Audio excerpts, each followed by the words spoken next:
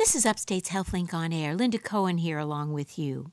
Well, an estimated 5.3 million Americans of all ages have Alzheimer's disease in 2015, and it now ranks as the sixth cause of death in the United States. Research into the causes and possible cures for this disease are crucial. And joining us from his office in San Francisco to discuss his role in this all-important research is Dr. Michael Weiner, a professor of radiology and biomedical imaging, medicine, psychiatry, and neurology at the University of California, San Francisco. Welcome, Dr. Weiner. Thanks so much for joining us. Happy to be here. So I understand that currently you are the principal investigator of the Alzheimer's Disease Neuroimaging Initiative, which is the largest observational study in the world concerning Alzheimer's disease. Well, things really have changed in the area of neurodegenerative disease research since your days as a medical student here at Upstate Medical University.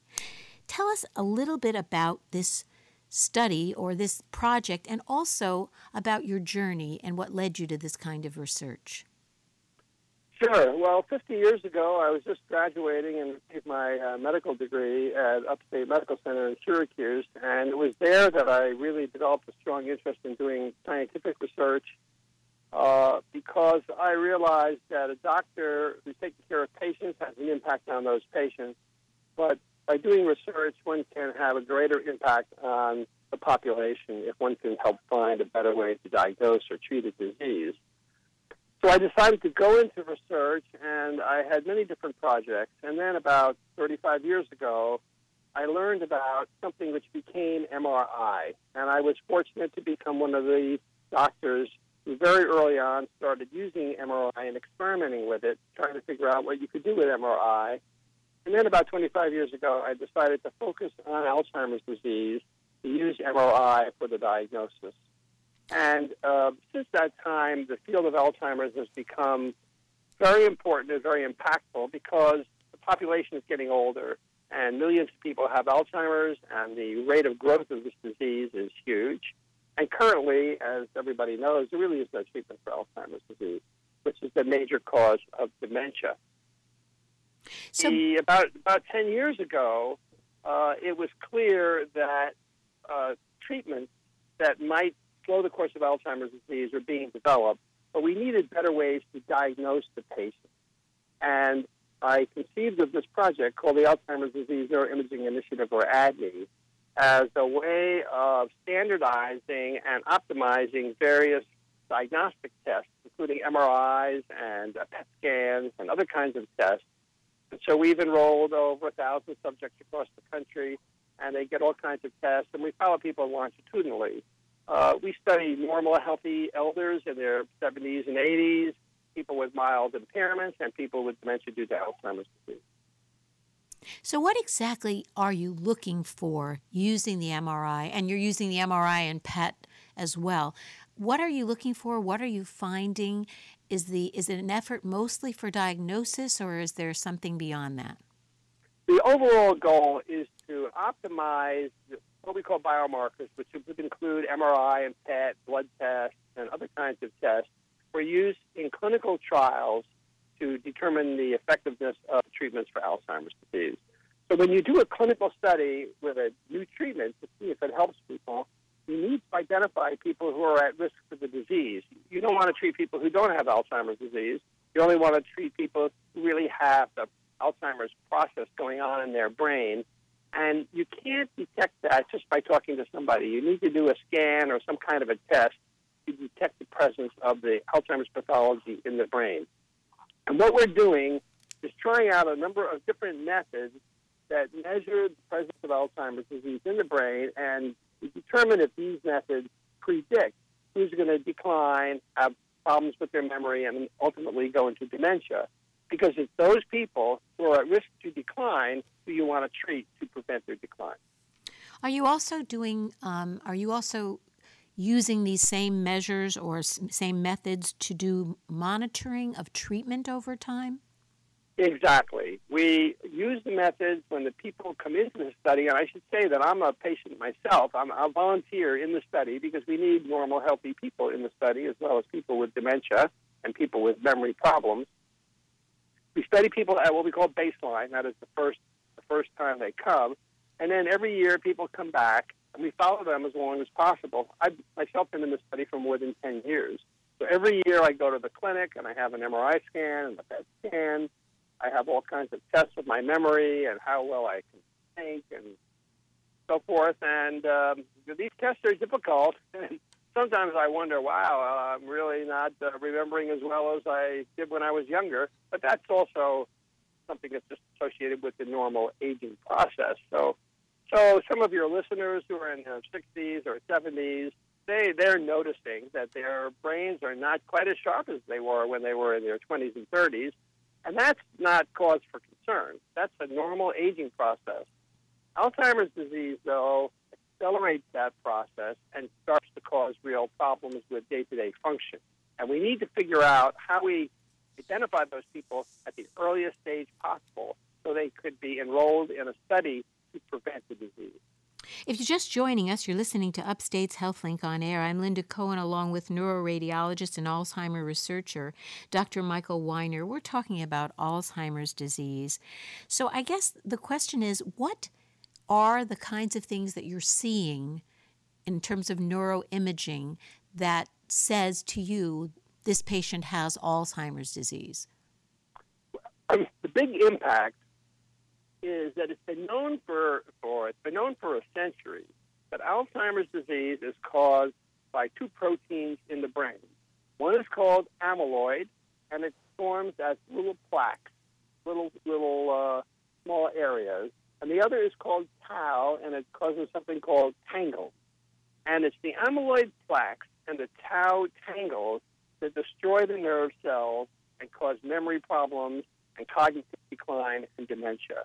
Now, when a person goes to a doctor with a problem, the doctor can kind of test their memory and see how they're doing, but the doctor can't see into their brain and see this amyloid and tau.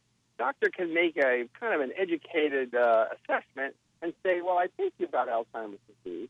But in the past, the only way to really make the diagnosis for certainty would be at autopsy. And, of course, then it's way too late. Now, with PET scans, we can detect the amyloid protein and we can detect the tau protein. So we can see if the person's memory problems are really due to Alzheimer's pathology, or they may be caused by other problems. They may be caused by little strokes, they may be caused by other diseases, or it may not be a serious problem. Maybe the person's just not getting enough sleep, or they're depressed, and it's a reversible problem, not due to Alzheimer's disease. So would the memory problems that you had mentioned earlier alluded to in terms of the normal process of aging, there are no amyloids and plaques and tangles in terms of the normal process of aging. There may be Correct. interruption or problems with your memory, but those findings are what makes this basically a disease entity. Exactly. Normal, as we get older, our brains slow down a little bit. It takes us longer to remember things and to process things. That's a normal process. And forgetting little things about, well, where did I leave my keys, or which level in the parking garage that I parked my car. This is all part of normal aging. When people start to have a progressive problem in which you can see from one year to the next it's really getting worse, and you really start to get worried, and that's associated with the amyloid and the tau. At this point, are those amyloids and the tau that you mentioned, are those also present in some other forms of dementia, or is it pretty much limited to Alzheimer's? Well, Alzheimer's disease is associated with amyloid and tau. There are other problems which are associated with just tau alone. You might have heard of this problem that's being picked up in football players. It's called chronic traumatic encephalopathy, or CTE. Mm-hmm. That's a disease associated with tau. That's associated with traumatic brain injury and concussions. So there are other diseases such as something called frontotemporal dementia, which is caused by tau. And there are other proteins. There's a protein called alpha-synuclein, which causes Parkinson's disease, for example. So there are a whole host of different proteins cause different diseases in the brain, but by far the most common one is Alzheimer's, associated with amyloid and tau. Is the hope that what you begin to find now over time will actually then affect not only treatment but prevention?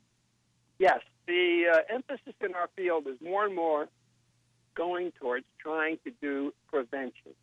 And in order to do prevention, you need to do several things. First of all, you need to identify who is at risk and who is not at risk, because the treatments for prevention are probably going to be expensive, and you certainly don't want to treat everybody because there'll probably be side effects associated with the treatments as well. So you want to identify people who are at risk, and that's where a better diagnosis comes in, and that's where the PET scanning of amyloid comes in. But right now, most clinical trials are aimed at symptomatic subjects who have dementia or subjects who have mild cognitive impairment, sometimes called MCI, which is an early stage of dementia, you could say. And we are also starting some prevention trials. There's at least one major prevention trial going on in the United States right now called A4, going on in about 100 different centers in the United States. And that's in its early stages. It'll take several years. That's where we're going. What are they doing in those prevention trials? In that prevention trial, they're giving an antibody against amyloid. It's a protein that attacks amyloid and pulls amyloid out of the brain. Now, there is a lot of interest in whether or not you could prevent Alzheimer's disease by, let's say, doing more exercise, or by exercising your brain more, by playing computer games, or by doing challenging things, or by diet, by taking more fish oil or vitamins. And there is some very, very limited evidence that doing these things prevents Alzheimer's disease. But the evidence is really weak.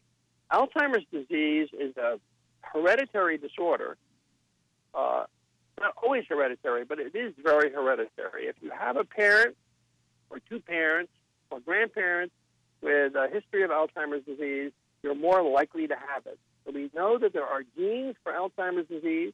We can measure those genes, and we can see who's at risk. There are some people, though, who don't seem to have a family history, and they don't seem to have the genes, and they get Alzheimer's as well. So it's complicated. But the hope is... it's a huge challenge. Yeah, it's a huge challenge, I guess. In the little bit of time we have left, the hope is that through these kinds of studies, both in terms of monitoring treatments, ongoing treatments today, and also to being able to basically identify the people who would be at risk, that you can begin to target more closely what the cause is potentially and the cure could be. Exactly. Do you think that you'll find a cure in your lifetime? Or there will be a cure? I think that there will be effective treatments developed in my lifetime. I think there will be effective treatments developed within the next decade. I'm quite optimistic about that. We are seeing some early signs of some effective treatments right now, but they need to be established with very large studies. And these studies cost sometimes $150 million to do these big studies. So it's very, very expensive. The pharmaceutical companies make huge investments to try these things out, and sometimes they fail. We've had a lot of failed trials.